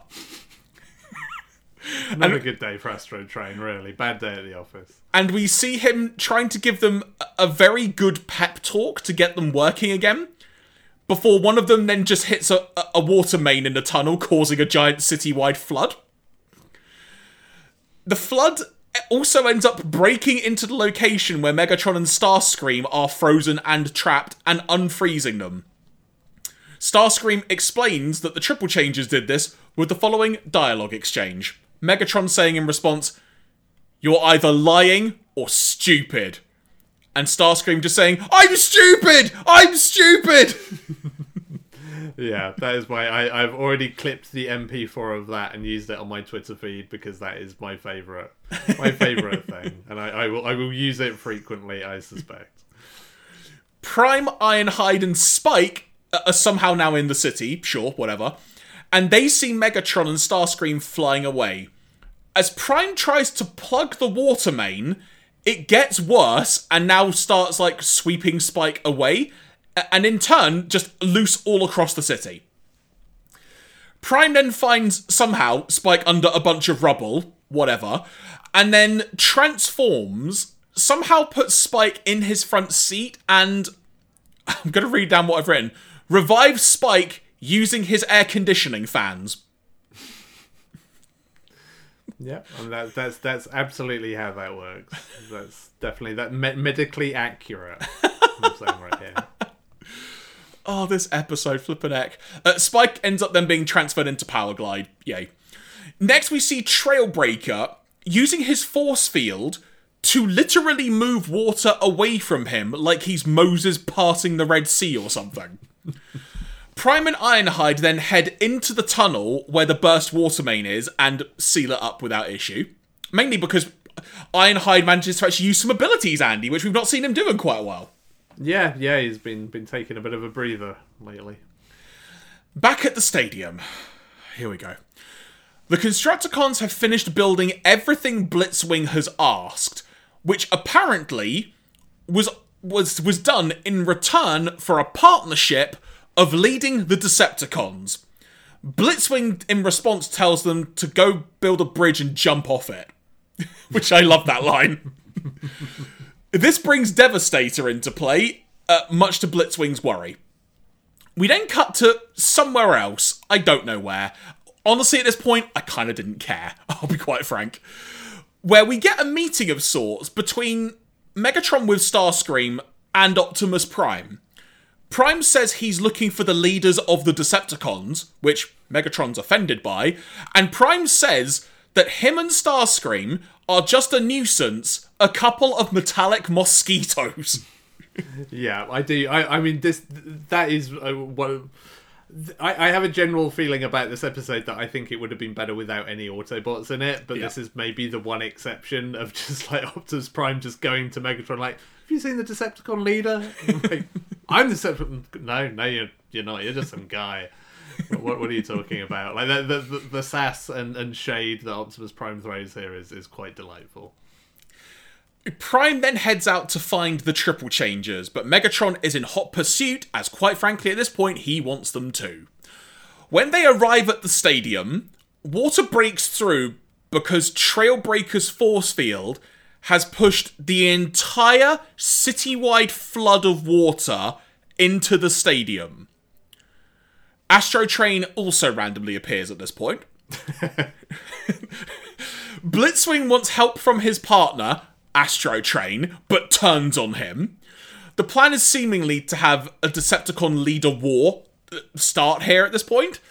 We see all sorts of fighting happening between various Decepticons, ultimately leading to a giant firefight and blaming each other for what is happening. Somehow, Megatron is the only one left standing, makes it clear to everyone that the cause, the Decepticon cause, always outweighs personal gain, but he will always be leader. And at this point, randomly, those like 3 or 4 Autobots that had been converted into a throne, Andy, and flattened and destroyed, they're just fine. And the episode ends. Yep. That's it. And isn't it... Do I recall incorrectly that there's some intimation of like they offer Optimus Prime, do you want to sit on the Autobot throne? And he's just like, nah, I'm good. They did do a joke about that, and I think at this point I was just like, what have I just watched? Yeah, pretty much. I mean, the only bit that I like about kind of the closing of this is when Megatron turns up and literally knocks, I think it's Astrotrain and Blitzwing, he literally knocks their heads together. It's just like, knock it off. But yeah, that was an episode. It was a train wreck, Andy. Well, it was for Astrotrain. Fair point. Yeah, this episode, it was there were fun moments and some quite spectacular moments in the context of it being a Transformers episode. But just overall, this was a mess. Yeah, I don't really understand. I mean, again, it's a really curious one in terms of how this episode was kind of written and came about, because, as we mentioned, like, has a good idea to start with. And I feel like, again, take the Autobots out of this and you could have a really strong, like, Decepticon Civil War story of just, you know, you've got a few people vying to be leader, everybody picks their side, it all turns into a big old mess, and then Megatron comes back. And you could do a really good episode of that and not even get Peter Cullen out of bed to voice Optimus Prime. And I don't understand why it went the direction that it did. Astro Train's thing just felt really shoehorned in, as if they had no idea what to do with him as a character. Like, Blitzwing stuff was fine. I mean, questionable decision making in terms of just like trying to throw Devastate the Constructicons under the bus and being like, oh, now you're Devastator, oops. But you know, I mean, I guess, you know, if you're hiring an American football coach as your like strategist, that's going to happen. And then the end of it, yeah, it just kind of feels really sort of messy and thrown together on top of all of that. So yeah, maybe the weakest episode we've had of this season. Like, you know, again, like you say, it has some moments, and I appreciate some of what it's throwing down here, but a lot of it really doesn't hit, and it just feels very kind of incoherent. It feels, ironically, given the title, it feels like three different stories that should all have been separate episodes. Yeah, in terms of trivia notes, there are definitely some noted on the TF Wiki, but the only thing that I find... final score, Andy, Visitors 0, Blitzwing 1,569. Yeah. That's like the one trivia note I'm going to say, because there isn't anything else trivial, if that makes sense, about it. Nothing to do with the writing. Like, I mean, in fairness, who did write this episode? I want to make... Yeah, do you know, I don't want to know, because I'll be scared every time I see their name pop up. But yeah, I'm going to go so far as to say, I think that is the worst episode of Transformers we've covered. Yeah, I think, I mean, you know, because as much as we sort of, like, were wary of, like, you know, Decepticon Raiders in King Arthur's Court and stuff, that turned out to be a really fun episode, and it kind of hung it together for the most part. Like, yes, some of it was super dumb, but it worked. This didn't really hold any of its stuff together. Because the other way of looking at this is, you know, I think about all the good, serious Decepticon Civil War episode you could have. You could have gone all in on just being super goofy, and every Decepticon having like 5 minutes as leader and doing something really moronic and stupid, and have a lot of fun with that. But this sort of, it doesn't really get either angle right. It doesn't do any of the kind of quote unquote serious stuff right, but it doesn't do a lot of the comedy stuff right, beyond some good kind of moments that are well written either. And so no matter which angle you come at this episode from, you kind of end up not feeling satisfied because it doesn't do what you want it to. Yeah, which is a shame, because, like we talked about in that first segment of the episode, the setup was really intriguing. It's, talk about, like, I mean, it's not Cliff Jumper, but man, something fell off a cliff on this episode. Yeah. And that is going to do it for this episode, everybody. All these episodes, I should say. It's been quite the wild ride, to say the least.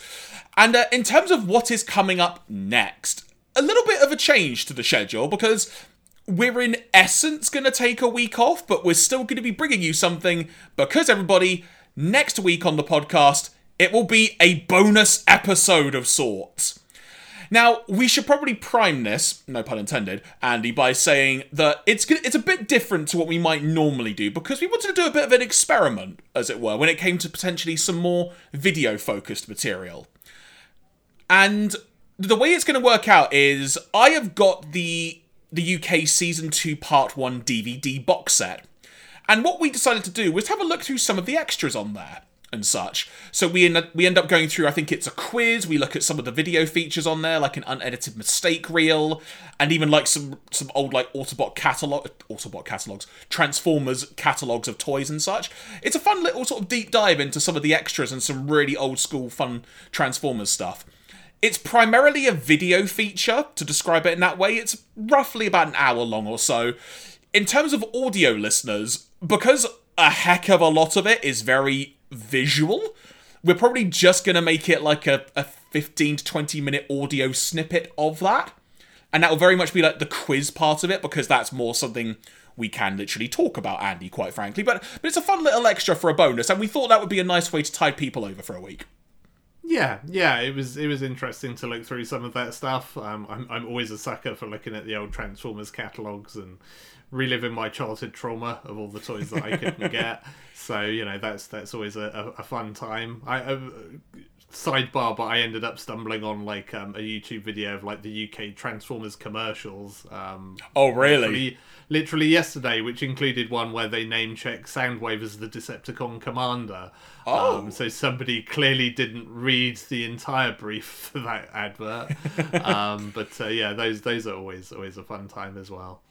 Yeah, so that's going to be available next week, and we'll post the links as normal and such on our Twitter and Instagram and such. And of course, on our YouTube channel if you are watching the video version. So if you want something a bit different to take up about an hour or so of your day, we have got you covered next week. But then, on the next proper episode of the podcast, that being our 15th episode, Andy, at this point, which in itself is insane to say out loud, we will be covering episodes 37 to 40.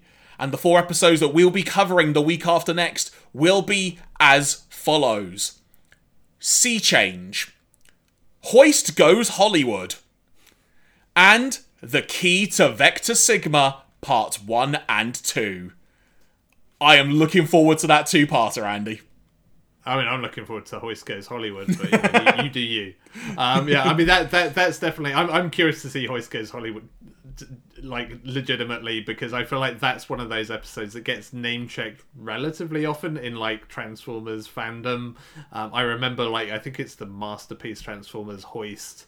They put in some extra bits that are callbacks to that episode. Oh, cool! And I've never seen it, and I had the Hoist toy as a kid, so you know I'm here for some Hoist. I am very excited to watch Vector Sigma, because I rented that VHS multiple times, but I feel like in my head, if you ask me to say what happened in the Key to Vector Sigma right now, I couldn't tell you anything. I think Alpha Trion's in it again. That's about all I can recall. So I'm really interested, like, how much of it comes back to me when I actually sit down and watch these episodes. Because I remember thinking it was really cool at the time, but maybe it'll be like an inverse of The Girl Who Loved Powerglide and be like, oh, that was terrible. Why did I like that as a kid? So we shall see. Yeah, the only thing I can remember about Key to Vector Sigma is that it's very Cybertron focused, from what I recall. It is, yeah, absolutely. So I'm all about them being more Cybertron related action, to say the least. And on that note, everybody, we are going to wrap up for today. Thank you very much for listening and or watching. Once again, if you want to find us on Twitter and Instagram, you can find our account at StarscreamsPod. And of course, if you want to drop us an email, starscreamsghostpod@gmail.com. And if you want to watch those episodes ahead of our next episode in 2 weeks at the time of releasing this one, the ones that we just mentioned, you can go to the Hasbro Pulse YouTube channel. And don't forget to come back next week here on our YouTube, and of course, partly in audio form as well, for our little bonus episode. And it's a fun little quiz, Andy, as well, that we ended up imparting on, wasn't it? Yeah, it is. You can find out how much we actually know about what we're talking about. So won't spoil that for you. You can see how we do. Any final notes you have before we wrap up today, Andy? Any other random things that you noticed or you wanted to impart on the world? No, I think I'm going to go and find a football coach to teach me how to do my job. Teach us to do zone defence? Yeah, absolutely. Folks, thank you very much for tuning in today. Have a great week. We'll be back next week with our bonus episode, and then the week after, normal service will resume. Talk to you soon, and take care. Bye, everyone.